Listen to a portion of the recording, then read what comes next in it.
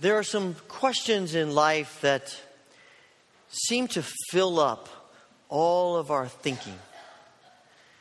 The big questions of life that relate to how we think and what we do, how we relate to one another. One of those questions is something that the Bible is continually addressing. And it's this question, can God be trusted? It is a theme, an object of discussion throughout virtually all of Scripture. And I think it's an underlying idea in the 91st Psalm that we read a few moments ago. The psalmist is speaking about, he's speaking to people who have declared that they are followers of God. He begins the very first verse by talking about the Most High and people who dwell in the Most High and the Almighty and say of the Lord, He's my refuge and my fortress, my God whom I trust. This is addressed to people who are thinking about God already. This is to Israel. This is not to the Babylonians. This is not to the Philistines. This is to us. And yet, there is this underlying sense that even to the people who have made declarations about God, there is this ongoing great question of life: can God be trusted? The psalmist says, let me talk to you about this God that I'm describing. This God is like the wall of a fortress. And as the enemy comes and pounds against it, this wall holds firm. And you can be safe in this wall. This God is like a great bird. And I picture an eagle in my mind who gathers her little ones under her wings as predators come after them. And the psalmist says, this is the God that we worship. This is the God that being declared that should we trust or not. This is a God who has power to protect us. And this is the God who loves us and who calls us to Himself and gathers us under His wings. This is the God about whom we ask, can He be trusted? And the psalmist's declaration is what the Scriptures have been telling us through the centuries. And the church and the people of God have been seeing through the centuries is that yes, God can be trusted. And I think if we took a poll this morning, I suspect it'd be pretty high, if not unanimous, an answer to that question of, do you think God can be trusted? So why do we struggle so much to trust Him? Because the reality is, we truly only believe God can be trusted if we really trust Him. And as human beings, we wrestle to trust God. I know that's true because people through the centuries continue to wrestle to trust God, because that's what the Scriptures are writing to us over and over again. They're encouraging us to trust God. They're trying to help us understand that God is trustworthy and nudging us, even God's people, into deeper levels of trust of God. Because a part of our fallen human nature is we wrestle to trust God. And you wonder, why is that? There are probably a multitude of reasons, but I think one of the reasons that the psalmist addresses here is that we live in the reality of a fallen world, and all kinds of stuff comes at us, and as the stuff of this world hits us and squashes us and pushes us and turns the screws on us, we turn to God and say, what are you doing? Where are you? Why is this happening? I was down in the prayer room this week and someone has written on the board, God, how can you allow so many cruel and unfair things to happen? We understand that question. But the underlying idea of that is, can God really be trusted? And when the stuff of life is pushing in on us, we're continually asking, can God be trusted? When our finances begin to crumble, can God be trusted? When someone we love gets cancer, we wonder, can God be trusted? When people die far too young, can God be trusted?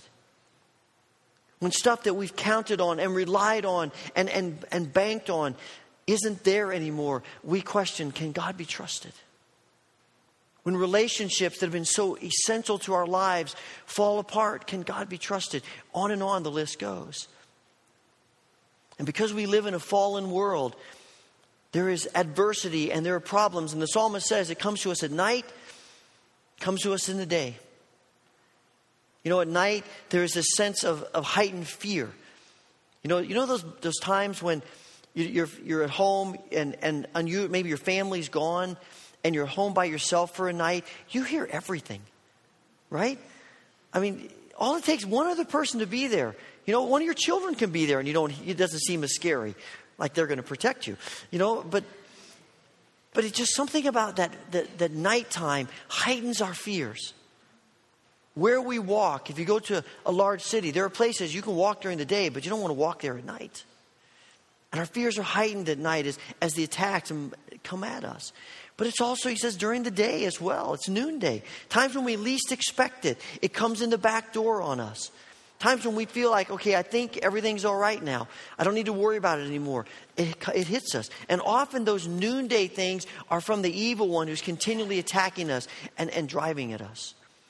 And we read this passage from Matthew's gospel of Jesus being tempted. And the second temptation, Satan takes Jesus up on the top of the temple. And he says, why don't you show people how awesome you are and what God can do for you, that you could jump off this temple and you won't be hurt. Because as Psalm 91 says, he will not let your foot hit a stone. The angels will come and they'll save you. And Jesus says, that's not the way it works. But that's part of the temptations that Satan brings at us. When we least expect it, boom, there it is. You're familiar with the game Whack-A-Mole? Do you know that game? You know, there's a picture of one. You know, you got these little holes, and when you put your money in, usually you get in an arcade or something, you put your money in, and a mole pops up, and you have this mallet, and you whack it on the head, and you get points. You know, and there are different versions of this game. I was doing a little research on it this week. There's not only Whack-A-Mole. Yeah, it's been, I had a quality time. Whack-A-Mole. There's Whack-A-Banker, Whack-A-Lawyer. But the most heinous one is Whack-A-Pastor. I'm just thinking, what is that about? That's nuts, right? Don't get any idea. I see the wheels turning in your heads about where you think you want to go. Someone said to me after first service, we could put pictures of things, pastors, on there, and that might be fun. But, you know, this game, it starts out, one pops up and you hit it, and then another one pops up and you hit it, and you're staying on top of it. But you give it about 10, 15 seconds, and they start popping up a lot faster and a lot more of them simultaneously. And then last time I played the game, I'm just whacking all over the place, you know, trying to hit them, and I'm not hitting anything. I'm just trying to hit things as fast as I can. And, you know, sometimes life is like that. It feels like, okay, we got this under control and we're good. And then that pops up. All right, I can handle that because I've got that finished. And we get to this. And next thing, before we get that finished, something else pops up. And now we're trying to juggle two things. And then a third thing comes at us. And a fourth and a fifth. And life just has a way of moving in on us. And in those moments, we're saying, God, are you there? Do you see this? Are you listening? Can you really be trusted? And it's not as though Christians are exempt from this stuff either.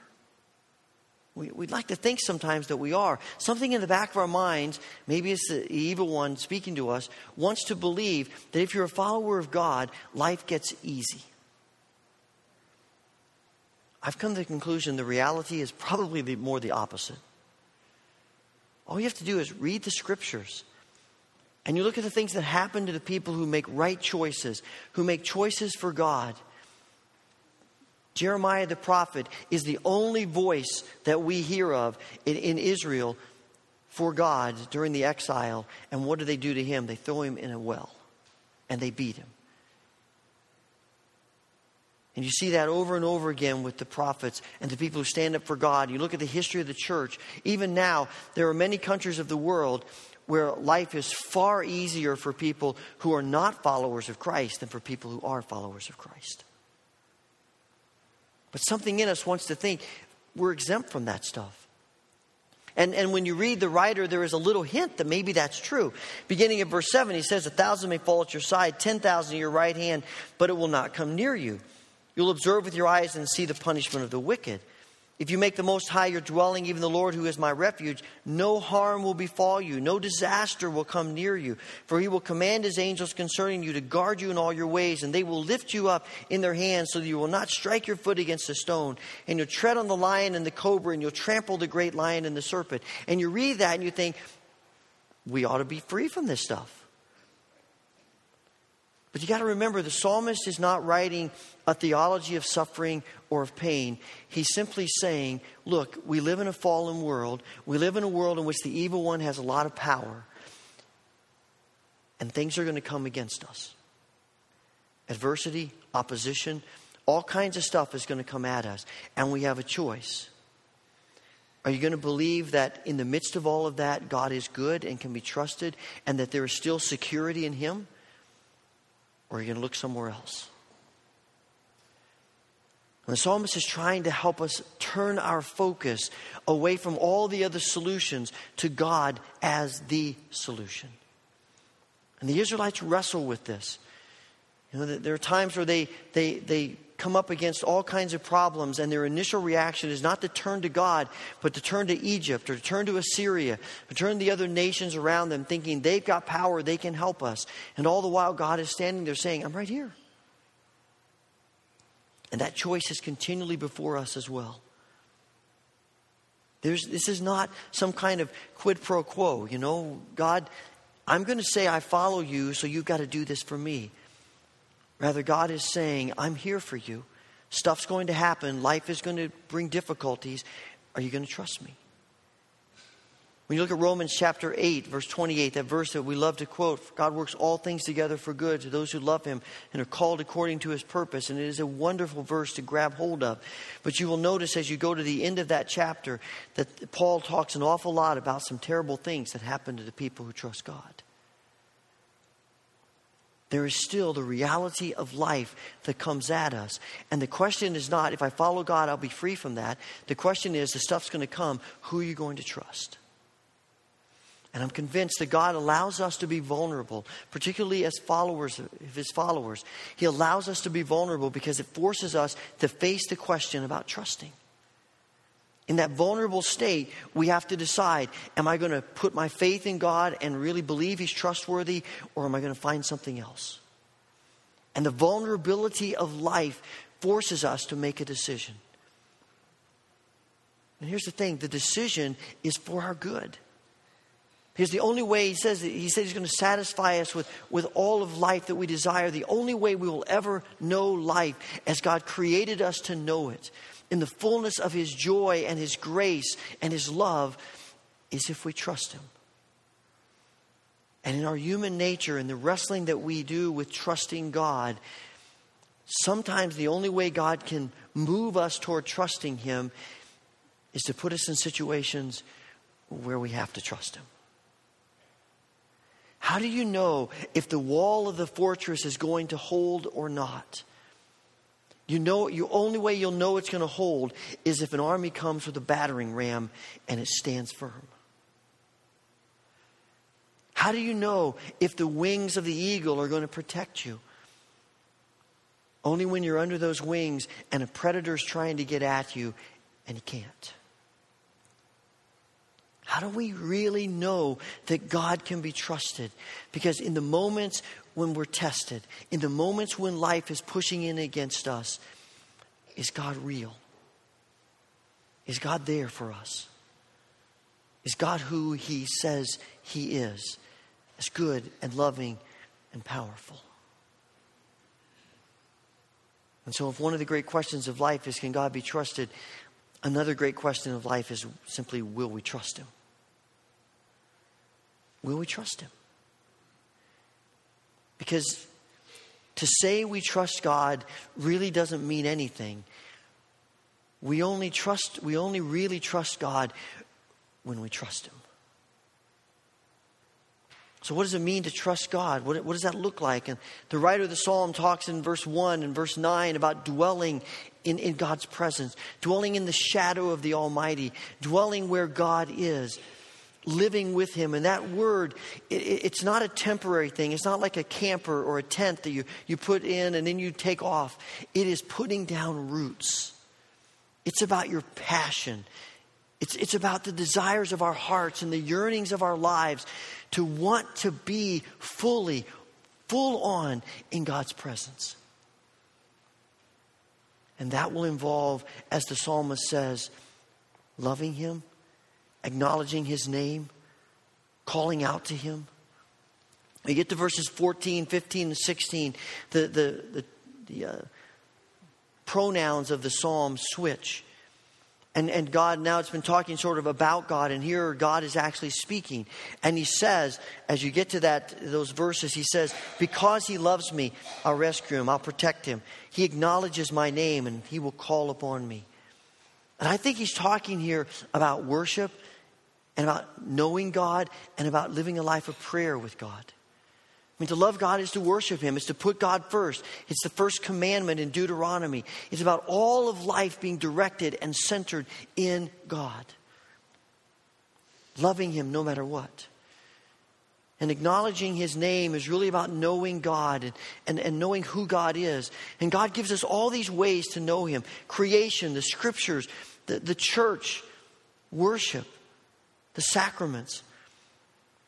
But none of us will know God until we engage ourselves in these ways of knowing God. It doesn't mean anything until we give ourselves so it becomes a passion for us. And we pray. Our lives become a prayer to God. And prayer, when you boil it down to its essence, is essentially acknowledging that we are weak and God is strong and we need Him. That there is no solution to what we're facing and to our lives. There is no solution other than God. And we pray to God, not as sort of a 911 call, though sometimes we do that. But this life of prayer is about living in such a way that everything about our life is turning to God. Giving our life to God, acknowledging God's greatness and our weakness and our need of Him. It's a spirit of humility before God. And people who dwell in the shelter of the Almighty, people who live in the shadow of God, are people who live a life to worship God and to know God and to pray to God at the core of our existence. And it's simply a declaration that we trust God by trusting Him. But it's hard. It's a battle. It's a struggle for us. I've been gone the last few Sundays, and 2 of the Sundays I was gone, we were on vacation. But the one before that, I was traveling to Indiana, and I spent a week teaching some intensive pastoral courses. And I appreciate the opportunity to be able to do that. And it was a wonderful week. The arrangements were a little bit tight for me getting back. My class ended Friday at 5:30, and then I had to have someone drive me from Frankfurt to the Indianapolis airport. My flight left there at 8:15. It connected in Chicago and was going to arrive in Buffalo at midnight.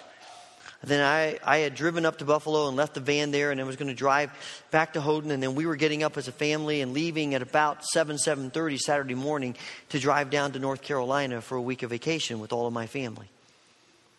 So as my class is ending at 5:30 on Friday afternoon, I'm getting ready to get everything finished packing up and catch my ride. I noticed I had a phone message, and it was an 800 number.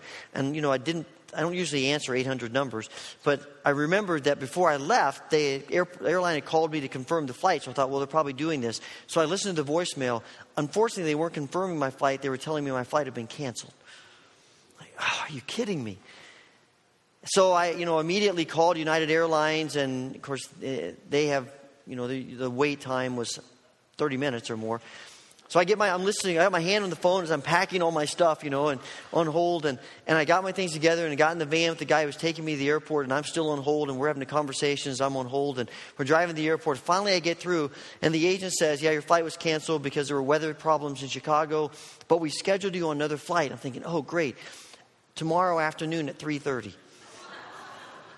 And you'll arrive in Buffalo about 7, 8 o'clock at night. And I said, I can't do that. We're going to this big family vacation down in North Carolina. I got to go. He said, well, there's nothing I can tell you. Everything's booked. So we get to the airport. I go to the ticket counter, and I'm pleading with this woman. I'm trying to be nice. It's not her fault. She didn't cancel the flight. You know how that is. And she's trying to work with me. And all of a sudden she says, okay, I can get you on a flight tomorrow morning at 5:15, and it'll arrive in Buffalo about 11 in the morning. I thought, well, that's better than 7 or 8 at night. So she was just about to book that. She got a phone call, and she walked away for a couple of minutes and came back and looked at the screen and said, oh, those seats are gone.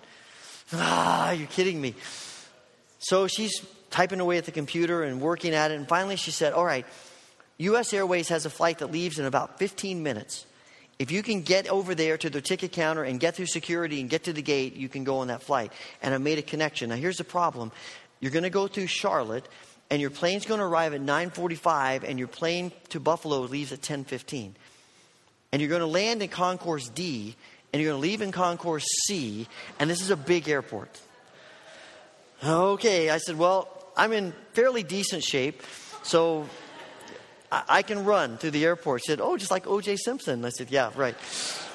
So I run around to the counter, and I got my ticket, and, got through security. Unfortunately, it wasn't too busy, and I ran to the gate as they're loading people on. And so I got on the plane, and we got on the plane, ready to go, and we sat there. 10 minutes, 15 minutes, we just sat at the gate. And then when we finally did leave, that is the longest taxi I have ever had in my life. I think we went on every single runway at the Indianapolis airport. That was a 10-minute taxi to take off. I couldn't believe it. And the whole time, I could just feel my anxiety level rising higher and higher and higher. I don't want to get stuck in Charlotte. I mean, if someone said, well, you were going to North Carolina. Well, that's true, but two big things. One is my van was in Buffalo at the airport, and, it would have been difficult to get that and get back. And I didn't want to miss driving with my family to North Carolina. That's half the fun, driving in the van together. So, the whole flight, I'm getting there, I'm getting more and more anxious. If you could sit in a seat without really sitting in a seat, I would have. I was just ready to spring, and it was just miserable. And I had, this anxiety and worry and concern. And I'm looking at my watch every 2 seconds and running into a little bit of weather problems. So the guy says, we have to circle around a little bit. And, and so we're getting close, and we land at about 5 till 10. And they get up to the place and they say, okay, we don't have a jetway coming out to you. We're going to lower some steps, and you're going to walk down the tarmac to get up to the, one more thing. So I'm on the edge of my seat, like row 15. I'm on the edge of my seat, and as soon as they get up there, I take off down the aisle. And I just about made it, and this woman with 2 little children stepped out in front of me. And it's one of those moments where you're asking yourself, do I shove these little children out of the way or not? I really want to make this flight. I decided no, I wouldn't, but I'm, sort of just so anxious the whole time. Finally, it takes her a while to get down these rickety steps with these 2 little children, and finally she does, and I dash past her, and I race into the airport, and I see the sign for Concourse C, and I'm racing down there, and I got this 25-pound backpack on my back, and I'm running and I thought I was going to have a heart attack at first, because I ran about 15 minutes to that airport, and I got there, and they were just loading the plane, and I got on. Now, I got to Buffalo because of the mix-up in Charlotte. My bag didn't get to Buffalo, but that's okay. We worked that out. And I got to Buffalo, and I got back, and we got on our vacation and took off. And I've been thinking about that in light of this sermon. Because the whole time, I could sense God saying to me, are you going to trust me for this or not? I know this is important to you.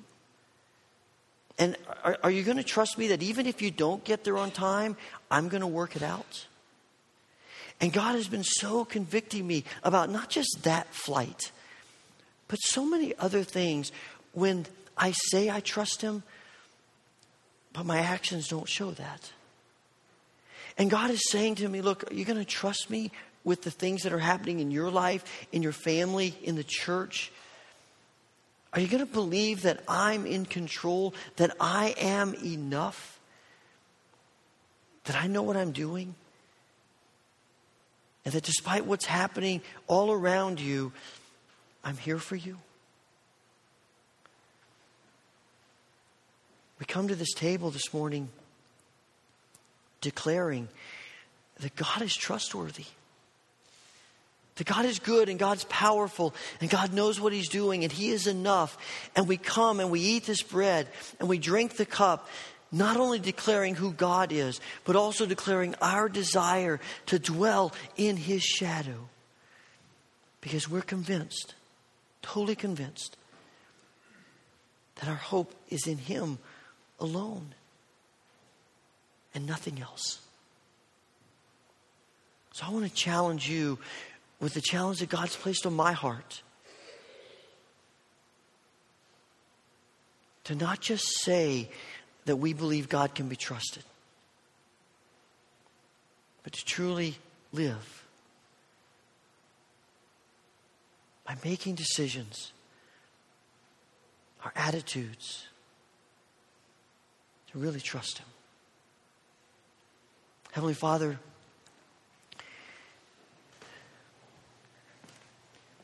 we know the challenge that is in our hearts about trusting You.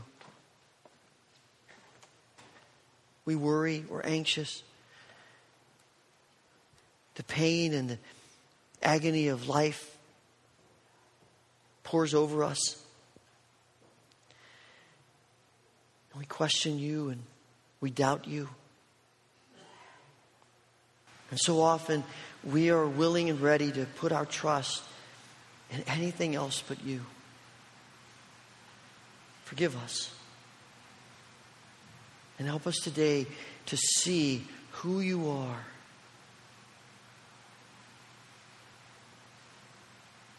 And to commit ourselves anew to bigger and deeper steps and ways of trusting You. Father, as we come to this table, we pray that it will be for us a place of trust, a place of understanding who You are and all that You've done for us in Christ Jesus. And in response to declare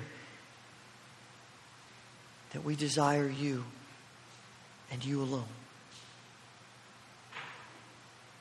Father, pour out the abundance of Your blessing upon the bread and the cup. Let them be for us food for our souls and inspiration for our lives. And we pray this through Christ. Amen.